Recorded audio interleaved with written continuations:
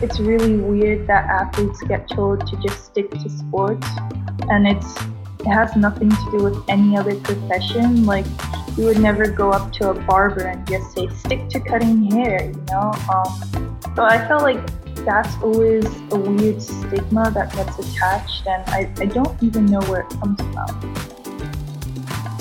Welcome to the Out Wide podcast. I'm Steph. I'm Resh. Welcome to our mid-tournament Kiki. It's a racket down under. Today, we're going to go over some on-court drama from the first week, including who is left in this tournament, some of the comeback kids, some OMG moments, and then end with some off-court drama. So let's start with who is left in this tournament.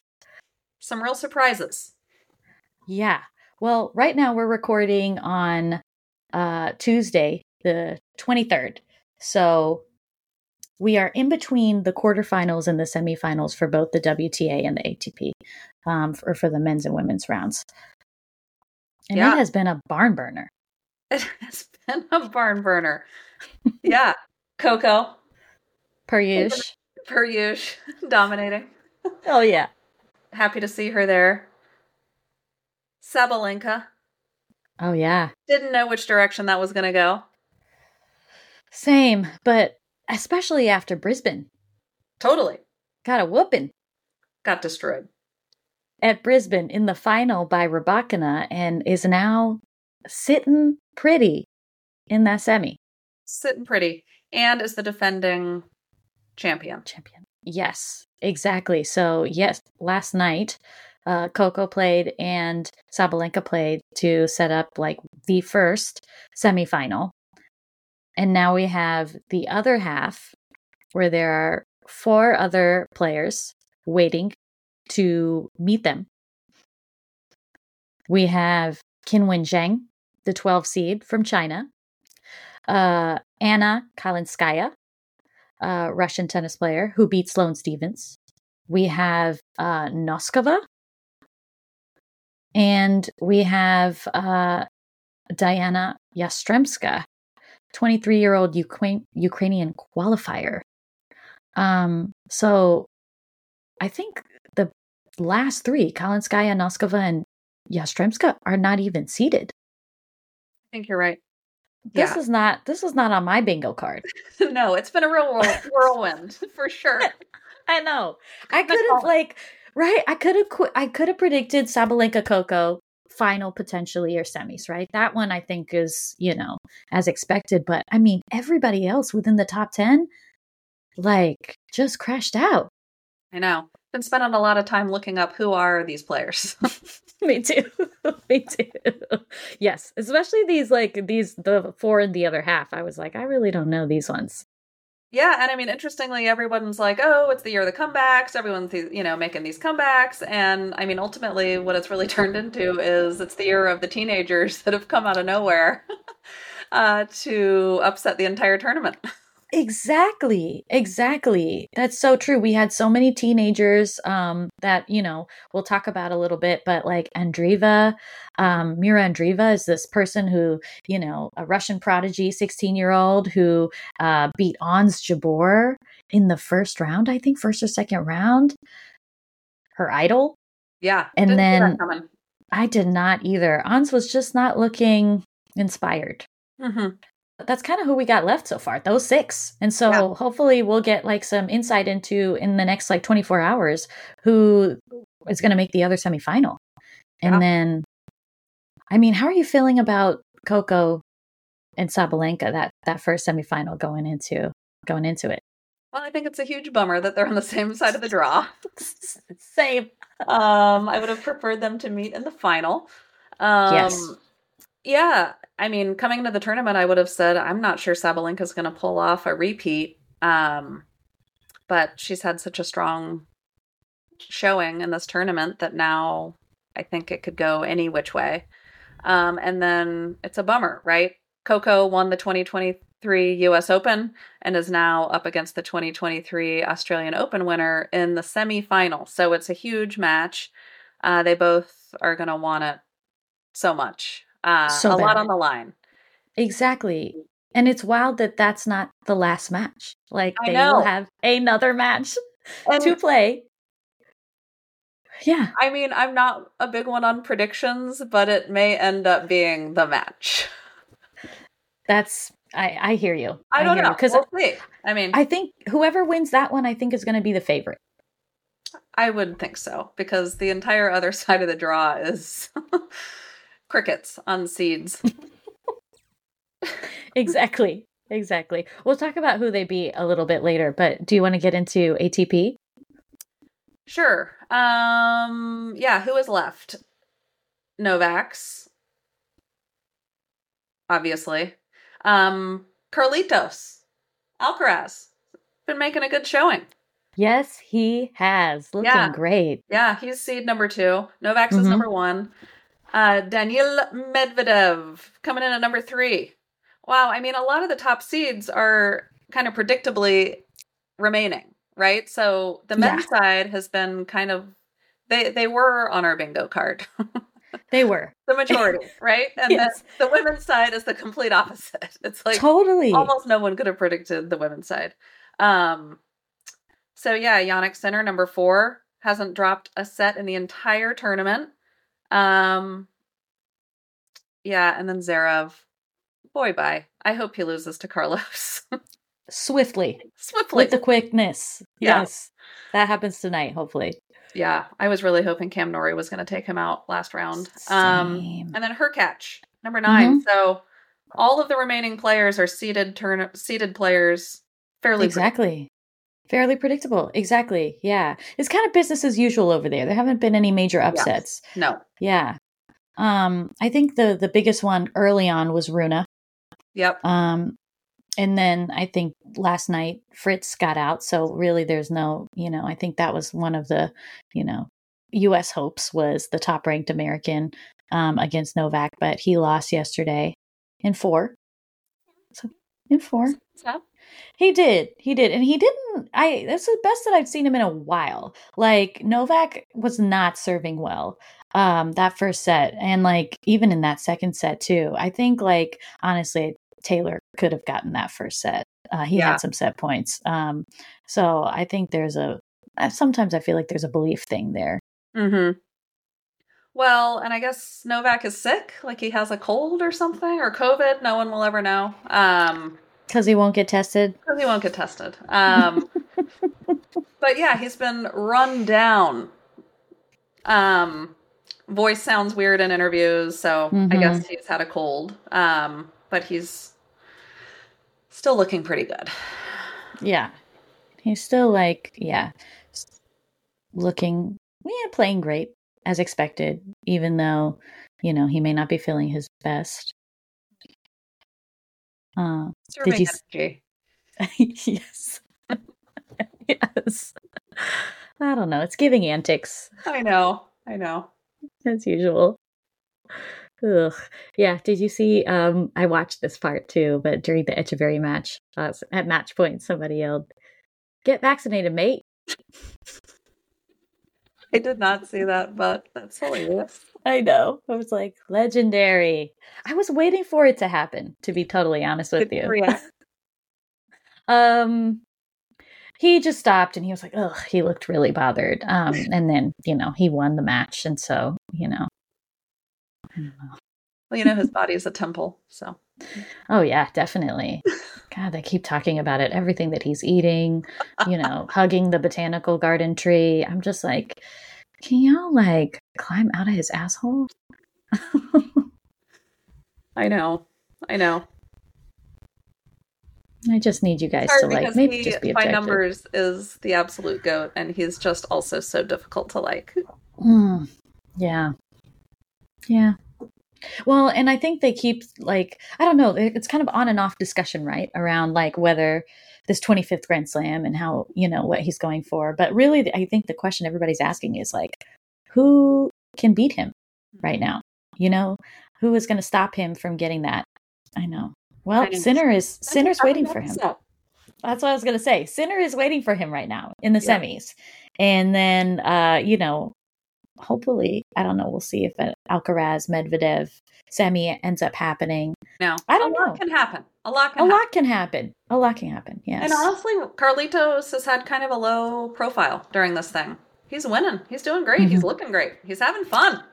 He's having so much fun. Too much fun, I think. In that Sonigo match, I was like, you play too much, little baby boy. You had no business losing that first set tiebreaker. He really didn't. I know. He's just so full of joy. He can't help it. He has to be having fun, though. Renee mentioned this, that Carlitos is one that like has to be having fun for him to be doing well, and that sort of energy to be up. Yeah. Yeah, he like thrives on the crowd. He loves to get the big cheers. He loves the celebrations. And he actually seems like he's genuinely having a good time. He does. Renee also mentioned that she saw him, behind the scenes eating an entire plate of potatoes, where they thought maybe there were 30 potatoes on his plate. And that's all he was eating. So that's interesting. Carb load. Carb loading. Carb loading. I mean, I get it. I love a potato. I know. Yeah. I do. He does too. Yeah. And sushi, apparently. Oh, okay. That's his regular sort of pre-match meal, I think. Okay. Something like that is regularly doing some sushi. During the last Sloane Stevens match, her coach handed her 2 boxes of sushi. Yeah. I saw that. Yes. Yeah, I'm like, I've never seen sushi have such a big role in tournaments, but okay. Yeah. I mean, I love it too. I do too. I think it's, it's better. I think it's natural. They're having these like baby gel packs, that a lot of them are eating. And I'm like, what is this processed stuff? Totally. Did you see Coco's post-match interview yesterday? Yeah. She's like, I keep it, I'm not so much into the gels. I like to keep it simple. Do what works. What does she do? Applesauce? Fruit and applesauce. Pedialyte. Pedialyte. That's also the other one. Pedialyte. I was like, you can't get cuter, Coco. I know. Her little lunchbox. Oh my God. Adorable. Yeah, that her mom or dad packs for her. But usually her mom. Yeah, exactly. Adorable. Well, let's get into some of these comebacks that we talked about at length previously, and not a lot that showed up for us. Didn't quite deliver as we expected. Not a long time. Basically all of them. Yes, here for a short time, it was more quality over quantity. Yeah. Yeah, Naomi Osaka, Rafa Nadal, Emma Raducanu, out. Well, Rafa didn't even make it to the tournament. Osaka and Raducanu did, but lost in the first round. Is that correct? Raducanu... Second round, right? Second round. Okay. Yes. Yeah. Yes. Yeah. Osaka Naomi had like a really tough draw, like pick from the beginning. Caroline Garcia is like a tough one to play. But I think like her takeaways were really wise, because I think she's like now sort of bringing both like,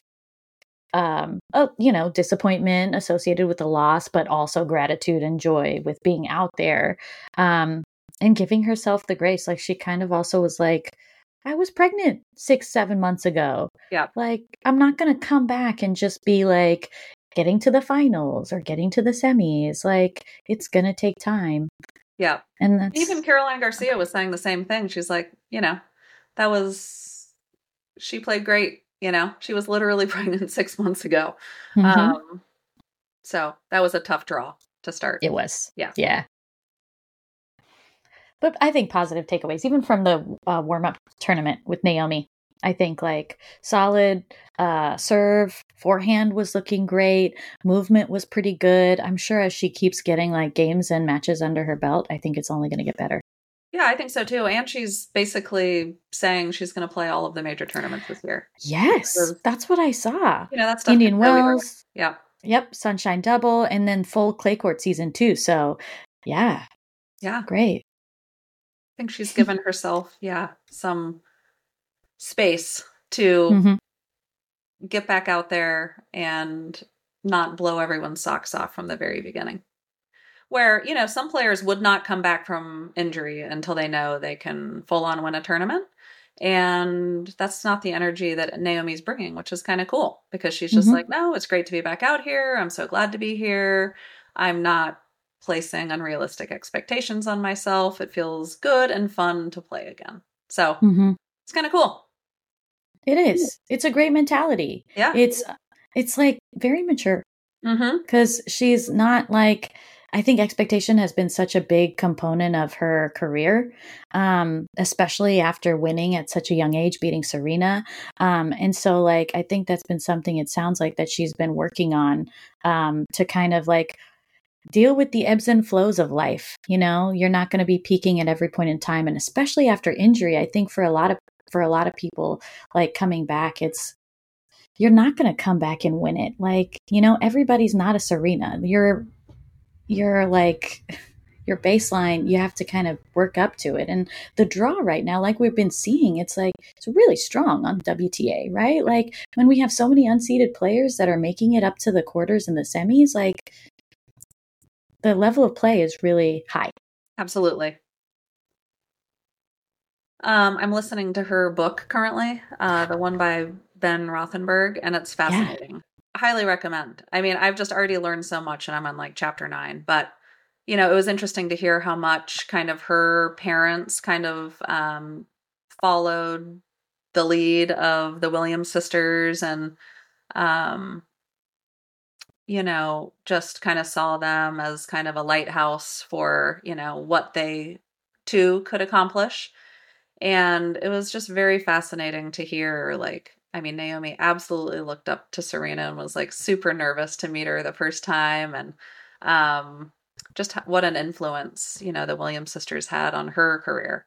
And yeah, it's just, she's had such an interesting kind of path with, choosing to play for Japan rather than the United States. She was raised essentially in New York.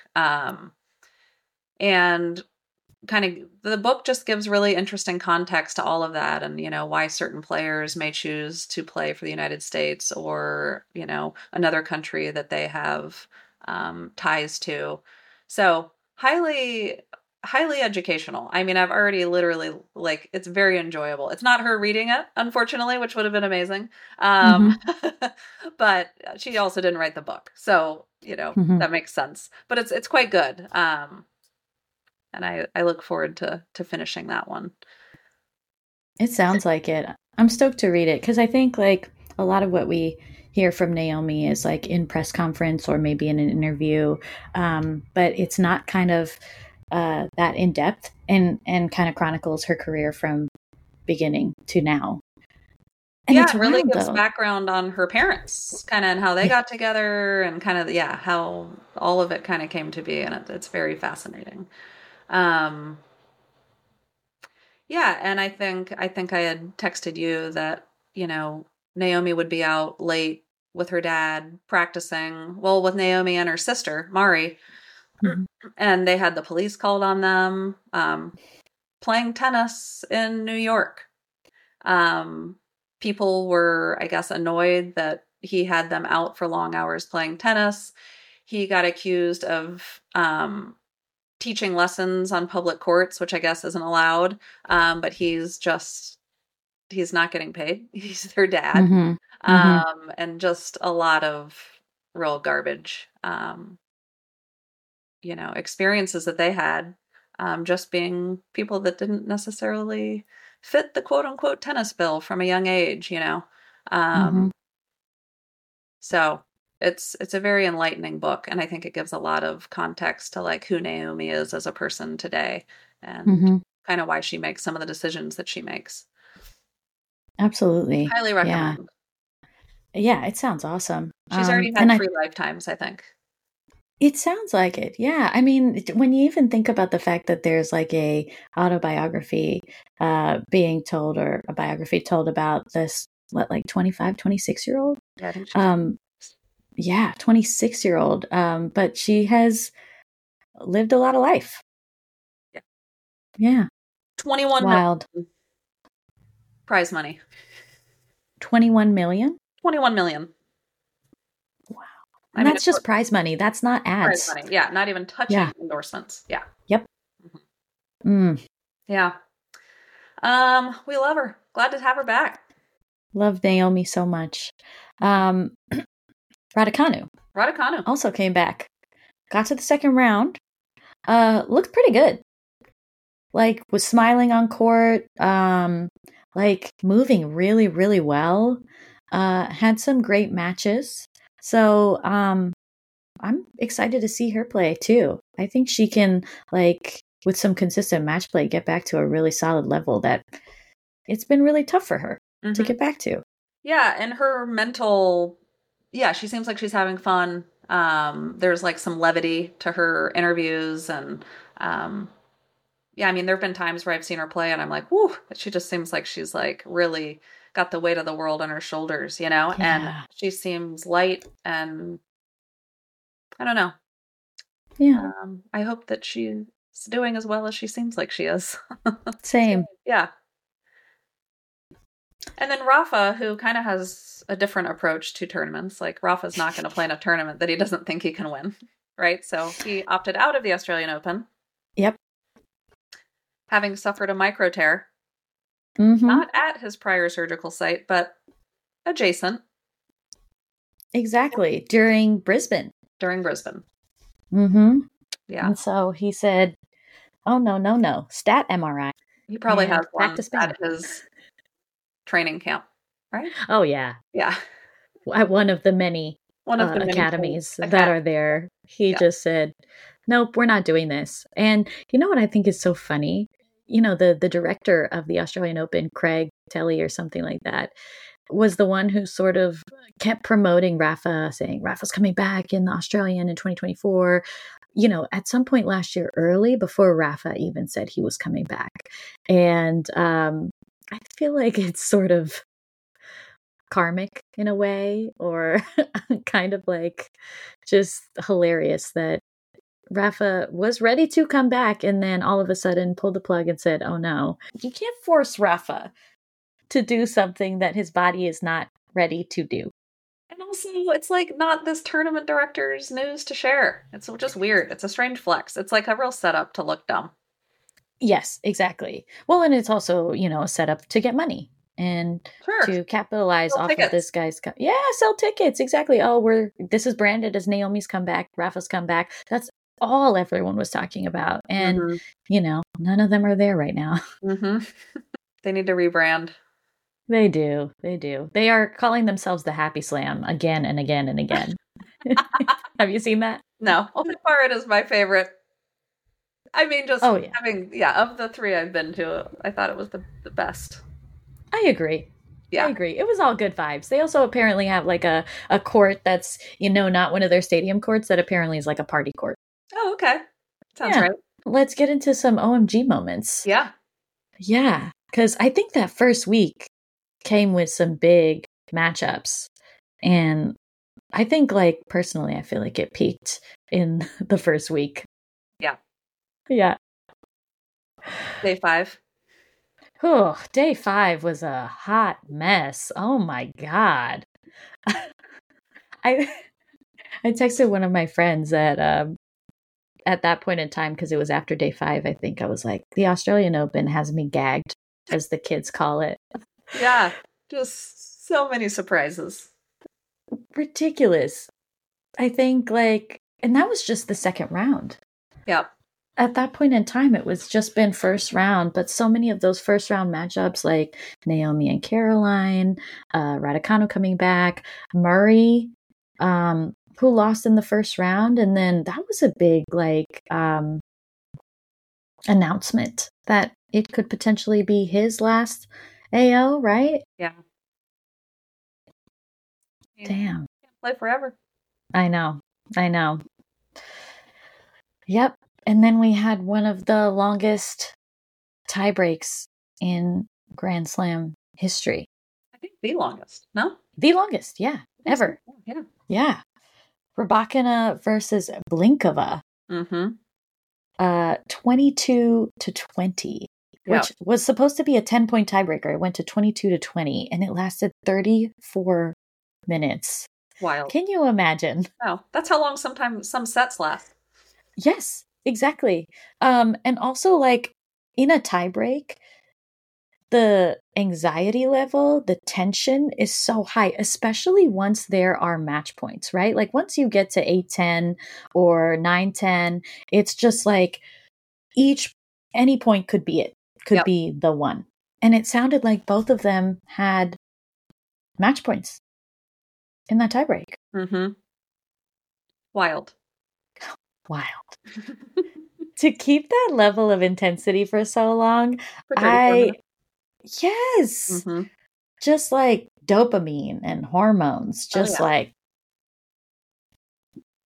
surging. Well, and you have a theory or some intel potentially on the Rybakina situation, right? Yeah, so Rybakina is the second seed and one of the favorites going into this, was the runner-up last year, and beat the number one seed, or beat the eventual winner previously in Brisbane. So beat Sabalenka 2 weeks earlier before this tournament. And then right after playing Brisbane and winning it, played Adelaide, a smaller, like, I think 250 tournament that week prior to the Australian. I wonder if, like, she injured herself, because she was definitely stretching her calf a lot during that tiebreak and during that match. Yeah. I mean, that would make sense, because she's been very dominant as of late. Yeah, I think after Brisbane, she was like the favorite. Mm-hmm. Yeah. She struggled with some injuries over the years. Yeah. Yeah. Yep. She was in the same, like, side of the draw as Iga. Mm-hmm. And so it was, I think that was, if all else goes according to seeds, right? Like, I think it was going to be them in potentially meeting in the semis, but both of them ended up, getting up. Surprisingly. Upsets. Yeah. I know. Yeah. Very surprising. Very surprising. I mean, Iga, that one was a tough one too. Noskova, who is now in the quarters right now, was the one who beat Iga in 3 sets. Iga after beating Danielle Collins. Right? You watched that one. Yep. Live. Watch that one. And then afterwards, Collins announced that 2024 will be her last tennis season. We don't know when, but that announcement was made. I'm curious if she would have announced that if she had won. Ooh, that is a good question. I don't know. I don't know either. I mean, it seemed like it seems like it's not tennis related in regards to, like, her wanting to stop. It seems like she wants to start a family, is what she's kind of alluded to. Her coach is interesting. On his bio, it says that he is known to wear Heelys in the airport. He stands out in a player's box. Yeah, he looks like he works at, like, a record store or something and, like, smokes weed daily. Copious amounts of weed. Copious. I know. It was interesting. I was like, I did not expect this one either. Yeah, it seems like an interesting matchup also between the two of them. Yes. Yeah. Yeah. She does not seem like she would wear Heelys in an airport. No. No. But that was a tough matchup, I think, for Iga. Yeah. Right? I think they had each won twice against each other. So this was kind of the tiebreak on that. And Iga pulled through ultimately. And actually, arguably, had one of the biggest celebrations I have ever seen her have after winning, which was...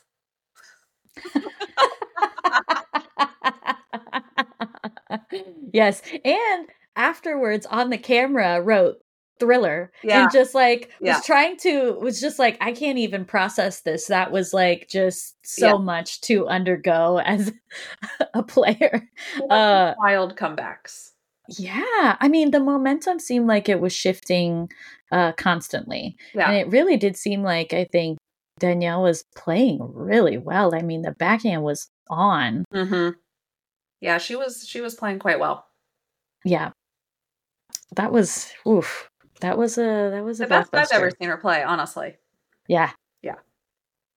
Well, and I think that's what I was hearing too around their head to head is that like when they've played before, either, Iga has beat Danielle and it's been like a straight set situation, or if they go, for the full 3 sets, Danielle has come out to win. So I think it really easily could have gone either way. Mm-hmm. Well, and Iga's kind of steady Eddie. Yeah. You don't quite know. And Danielle's just all over the place. And I think that those, like, energetically, that can sometimes irritate the other person. Yeah. Yeah. And can kind of rattle them a little bit. Mm-hmm. Svitolina was someone we were picking to be, semis, quarters. I think easily could have gotten to the final with the way that she was playing. And that was a real bummer. It was a huge bummer. Retired in the 4th round after looking so solid and really kind of floating under the radar. Not a lot of people were talking about her, but I don't think she'd lost the set at that point. Like, she was so solid. Yeah. She was looking great. I was watching that match, and I think it was in the 2nd game of the 1st set. Something clearly wasn't quite right. And she wears ankle braces already, and I think even the commentators were kind of like, I think that maybe this was her ankle. And then when she got over to the side, medical timeout, it looked like it was more her back, and she went back out and it just wasn't happening. She had clearly tweaked her back.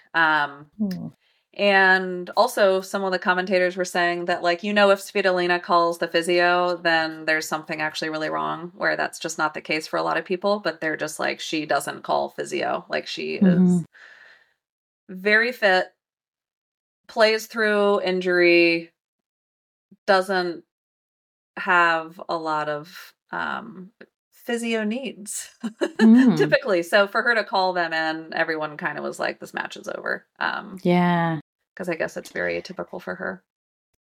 So it's a bummer. She really had a good chance, I feel like. Yeah. I think especially like, once Iga was kind of out of the draw, or out of that side of the draw, like, really it just opened up. Because I think, was it Noskova, the one that she ended up, retiring against? Yeah. And so that was the one. And I feel like, that side is pretty wide open. So, totally. Yeah. She would have, I think, been the highest seed there. Yep. And Noskova just got to trace on into the next round. I know. I mean, she did beat the number 1 seed already. She did. But like, but it's like, that is a real lucky one.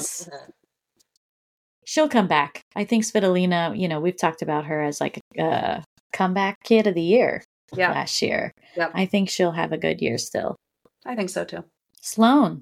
Yeah, Sloane had a good tournament. I know. Yeah. I was happy with Sloane. Totally. Yeah. Yeah. She Kasatkina. She beat Kasatkina. She did. Pretty boring match. I don't know. There was just like no energy there. I mean, I'm not from Sloane, but it's like energetically between the two of them, I'm like, this is really boring. But then I agree. Yes. Weird. I was like, this is, what is this? I was kind of flipping between the other matches because I was like, okay, I need Sloane to wake up, because once Sloane wakes up and gets like a foot in this match, I know it's going to be a good one to watch. Totally. Yeah, I know. And she pulled it off and then ended up losing in 3 sets. Yeah, that was a bummer of a loss. Yeah, Kalinskaya. That was so close too. I think it was like up until the very end. Mm-hmm. Yeah, it was a really, really tough one. She was really trying to like get the energy, but it also seemed like after, I think maybe the 2nd set, she just kind of couldn't bring that level back up to actually finish clean.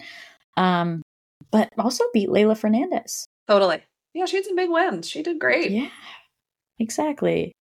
And has some like some coolness, mental coolness in those big moments that I think a lot of these younger players don't quite have. I think she has that Grand Slam experience, and it shows. It absolutely does. Yeah. Yeah, and she was clapping back at the reporters, and she was also clapping back at the umpire during a couple of the matches, just kind of like, There's been a lot of players that I have seen that are upset. I guess they made some changes about when people can come in and out of the stadium. Mm-hmm. And I guess some umpires I don't know how it works, but they're getting annoyed because they're coming in behind the player that is receiving the serve. And so the person is serving with this distraction just above. Mm-hmm. And I've seen a lot of people mention that to the umpire, that it's very Mm-hmm. distracting. Or the umpire is telling them to hurry up, and they're like, there's people everywhere sitting down right now. It's like super distracting. Mm-hmm. So that's my understanding is that's been a change with this particular Australian Open this year, Mm-hmm. when they're letting people in and out. And yeah, I've seen players be pretty upset about it. Sloane being one of them. Just like, why are Mm-hmm. you telling me to hurry up? You can clearly see all of these people that are being very distracting and annoying right now. So Yeah. I've seen that too. That makes total sense though. I mean, yeah. you know, if you are the server, they're in your eye line. Mm-hmm. Totally. And so you're seeing all this movement here and there and babies and, you know, all that kind of stuff. And so then it's like, you know, how are you supposed to focus on where you're trying to, you know, serve at that point? Totally. Yeah. I mean, there's some people that argue that tennis just like shouldn't even be quiet anymore, and that you should just be able to come and go as you please as a Totally. spectator, and you should be able to be loud or not. And I mean, I don't know what the answer is, you know? That would definitely be different. Mm-hmm. It's fairly rare that a sport is uber quiet like that. I mean, I guess golf and tennis. Mm-hmm. But then you think about things like the NBA, super loud. They seem to be able to perform just fine. So I don't know. I've heard some players be like, doesn't matter at all. I'm going to be able to do whatever I need to do. And then other players seem, you know, like it's kind of their expectation. And I don't blame them, you know, that the distractions are kept to a minimum. Yeah. It's just an interesting debate. It is. It is. Well, and also like some of those other like sports are team sports too, you know? And so I don't know. I think like tennis is so like individual. But I don't know. I mean, also like if it's everybody's loud, then it's just kind of white noise, right? Like at that point. And so then you're just sort of in your own head. And I don't know. Sometimes I feel like you're like the quiet can be almost like that's when we hear people, you know, screaming out before they serve or in between a first and second serve or, you know, as the ball toss is going up. And so I feel like sometimes like having that silence almost amplifies then when something is louder. Yeah. Or breaking the silence. Agreed. I don't know what the answer is. Either. I mean, the U.S. Open is not quiet. Even if they want you to be, it's not. Yeah. So, yeah. Maybe we're moving in that direction. Don't know. So Rublev was beat last night in 3 sets by Jannik Sinner. Fritz was the top American left, and then lost to Novak in 4. Looked, you know, better than he has in a while. Got 1 set off of Novak, who was not serving well at all. Yep. So I definitely think Fritz could have taken that first set and maybe pushed it to 5. But yeah, like Novak has had a couple like 4-setters this tournament, you know, and so nobody's looking, you know, with the exception of Sinner, who hasn't dropped a set. I think like even Carlitos has, you know, dropped a set. And so I definitely think like, you know, it could be anybody's game personally. Agreed. I think at this point, right? Yeah, I would have liked to have seen Fritz take him to 5 sets. But Same. Their record was 8-0 in favor of Novak going in. So now it's 9-0. You know, I mean, it was a tough spot to start from. Yes, definitely. Yeah. But like, I think the first 2 sets, Fritz was like definitely serving and the forehand also with a lot of pace. And I think that was like really tripping up Novak. He was moving really well. I do feel like he probably wasn't able to, you know, keep that level up for the whole match. And that's probably what did it. Mm-hmm. Yeah. It's hard. I know. It is hard. Well, there were some real OMG matchups. Blow your mind matchups. Carlito, Sonego, Italian. Yes. Very, very, very fun to watch. That was what a match. What a match. Was that 5 sets? 4. 4. Okay. But Lots I of think fun. 2 tiebreakers. Yeah. Okay. Yeah. Carlitos had some amazing shots Mm-hmm. around the tennis post. Yep. Some wild gets. Yep. Let's see. Which was joyful. I mean, those two guys like clearly are like showmen, you know? Yes. It was. I mean, they were high-fiving each other Really? after these big, rallies. Yeah. And usually with those long rallies, because these were some really like physical ones, Carlitos ends up winning most of them, right? But that was not the case for this. Yeah. I know. Yeah, everyone was on the edge of their seats. Mm-hmm. And I love that Carlitos is one of those that's like kind of a game recognizes game, you know, like I can appreciate like the quality that you're putting out right now because I'm putting out my best and so are you. Yeah, and for so sure. He likes it. Yeah, they were having fun. They were having a good time. Yeah. Layla versus Alicia was another one that I didn't see that one. Did you watch it? I did. I watched that one. Alicia was like, the forehand was on. And like, when she serves, like, that is one of the biggest serves, I think, on the WTA like tour. Yes. Heavy forehands. Yeah, really, really moving Layla. And Layla's one of the best movers on the tour too. So yeah, like Alicia was awesome to watch. And yeah, I was listening to Renee's podcast and she was saying that Alicia used to practice with Serena, was like picked to practice with Serena prior to the US Open comeback. Yeah. Last year. Wild. And also, Alicia and her siblings also were kind of modeled after Serena and Venus. Yeah. Mm-hmm.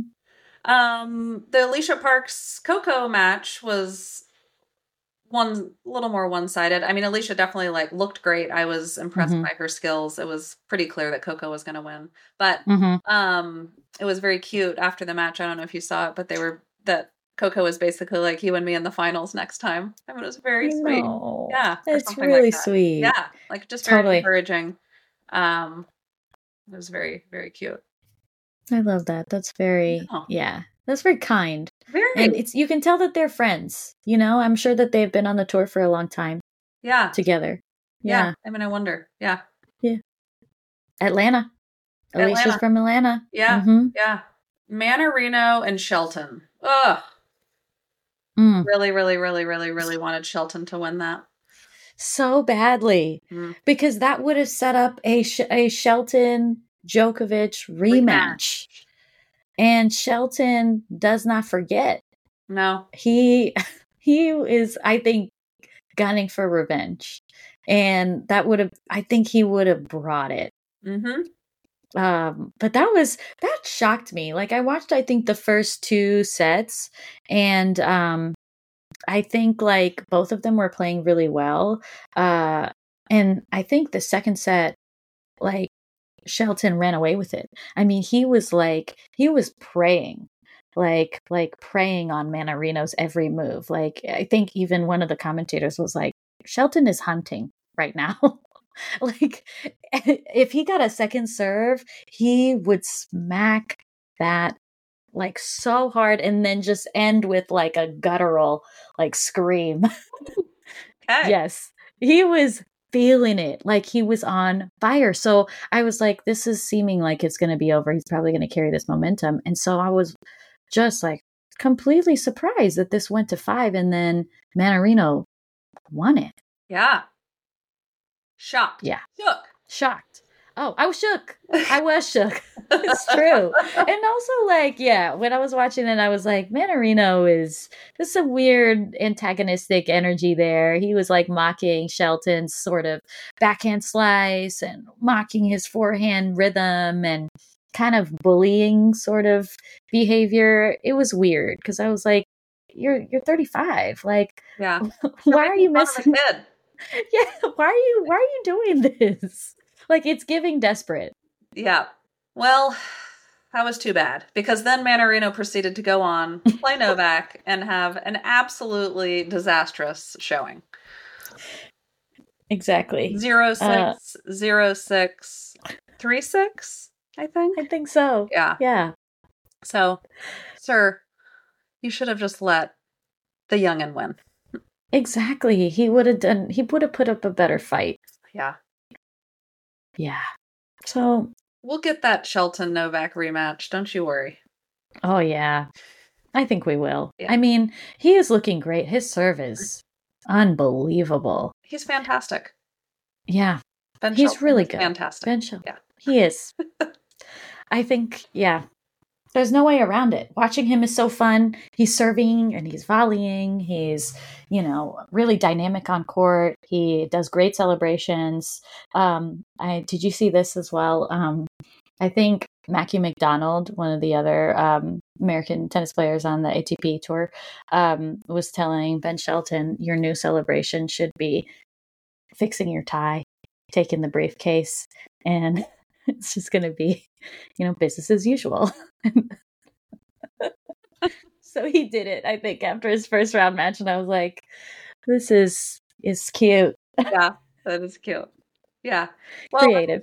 People have said that he does just like what one of his strengths is. I mean, he's like has an incredibly powerful serve, and just all around well-rounded game, but that he has like seemingly the ability to just like if he makes an error, he just moves on really quickly and has this like gift for short-term memory, which is as a player to not let yourself kind of start circling the drain if you make errors. So I mean, it seems to be accurate when I watch him. He seems to shake off errors pretty quickly and moves on. It's not uncommon that he'll hit kind of an unforced error or make some mistake, and then he'll just come out ace. I mean, it's yes, his mental game is intact.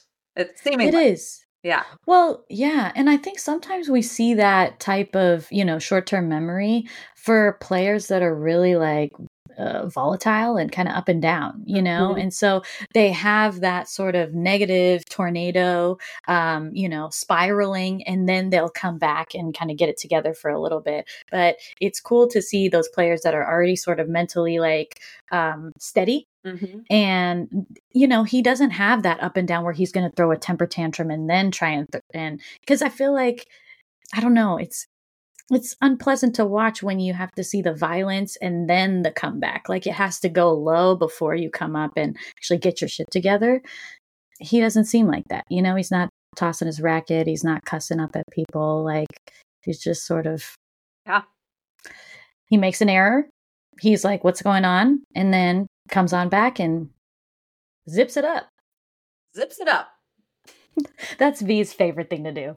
Favorite thing to say now. When she sees like people playing, she's like, Coco, zip it up. When I get to those spots where I'm like, I want my player to win and we're so close, I have this weird thing where I just like want to stand up and be like, finish her! Like I'm like from medieval times. Yeah. Like a video game, like total knockout. Exactly. It's very strange. Strangely compelled to yell, finish her or finish him. Yes. Yeah. Yeah. I felt that with Coco and Marta Kostyuk yesterday. I was like, Coco, please, my God, put us out of our misery. Totally. Let's go. Let's do this. Yeah. Yesterday was a struggle. That was a struggle for sure, I think, for Coco. That was winning ugly if I ever saw it. Absolutely. But she won ugly. Won. Exactly. That is what matters. The takeaway. Exactly. Yeah. I know. Her opponent was wildly volatile. I'm just like, from the very beginning. When I turned it on, her opponent, Kostyuk, she was up 4-1 in the first set. And I was like, okay, Coco, what's going on? And her opponent emotionally was acting like she was the one that had one game out rather than 4. Yeah. So I was like, I felt nervous, but obviously like pretty confident Coco was going to pull it off because I'm just like, already this person's her emotional dysregulation is showing and there's no reason for it to be showing. Like she's up, she's winning. She has the ability to win the set very quickly. And Coco came back and won that first set, correct? Yeah. Yeah. won it in a tiebreaker. Like, got it back to 5-5, and then their serving was not great for either of them. No. I don't think either of them could, catch the momentum and hold on to it for a while, because like there were like I think 16 or 17 breaks of serve just in like the first two sets, maybe like the whole match. I mean, it was wildly inconsistent for both of them. Mhm. And so I'm sure that was frustrating, but also like it was frustrating for Coco too, like both of them were experiencing that sort of instability with their game. But Coco was steady and mentally like cool. Very. Which was really, really great to see. Cause I mean, like forehands were like not working. Serve. I mean, there was like, I think a stretch in time where every first serve like dumped into the net. And I was like, I felt it in my gut.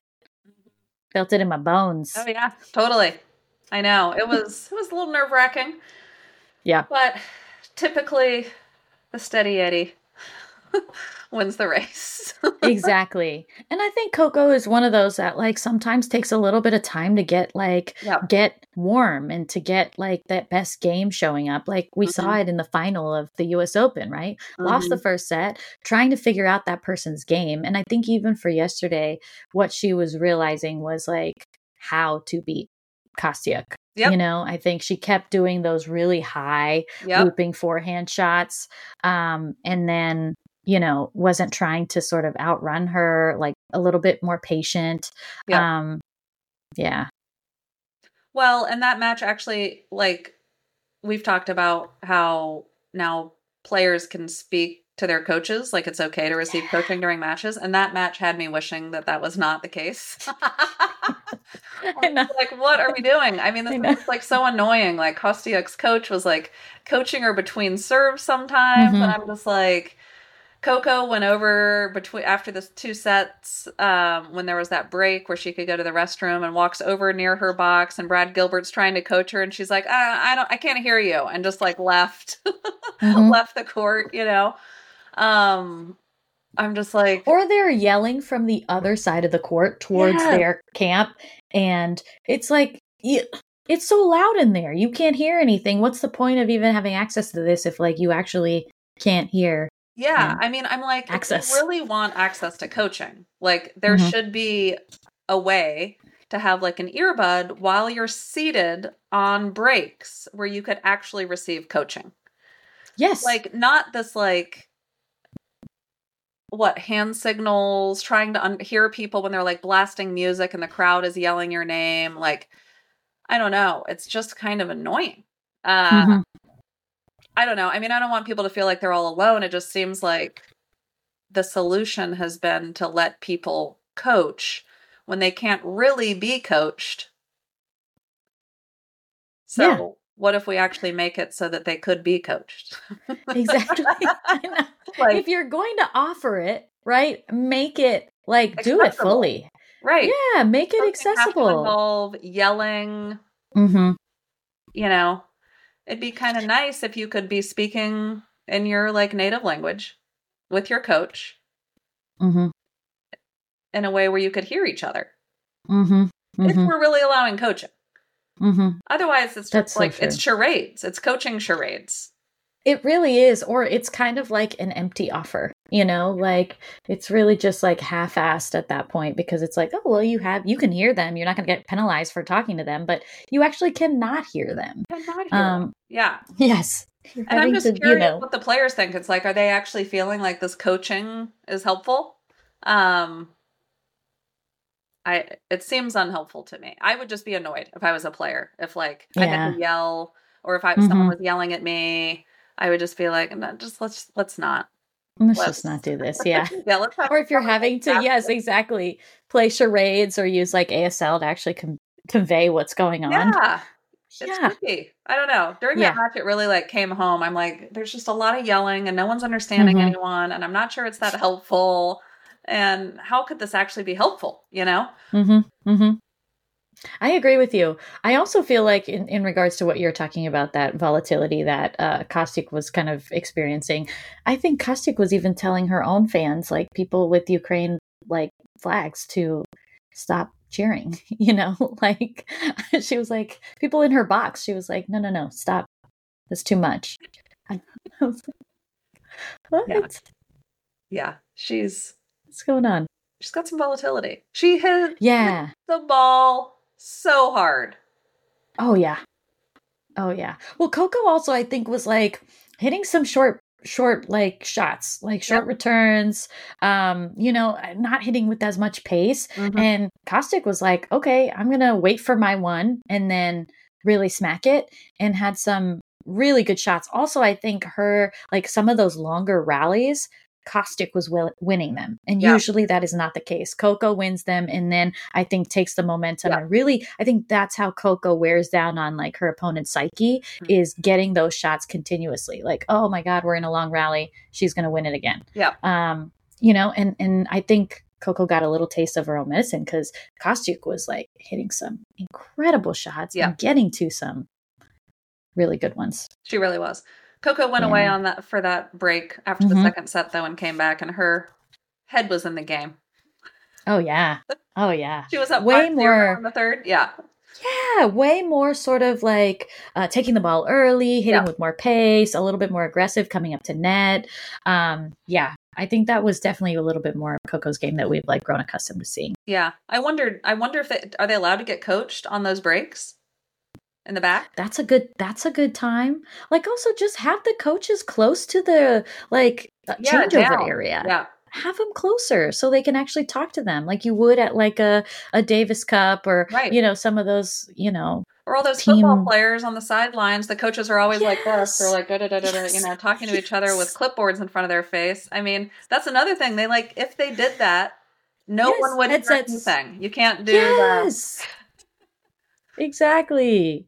And here it's like commentators are trying to interpret what the coach is telling the player so everyone can be on the same page, but the player can't even hear what their coaches are saying. Yeah, the only people that are hearing the coaching are the commentators. Yes. And they're speaking in another language, so oftentimes they don't even understand it. I mean, make it make sense, people. I know, make it make sense. Come on. Thanks for tuning in to today's episode of Out Wide Podcast. I'm Steph. I'm Resh.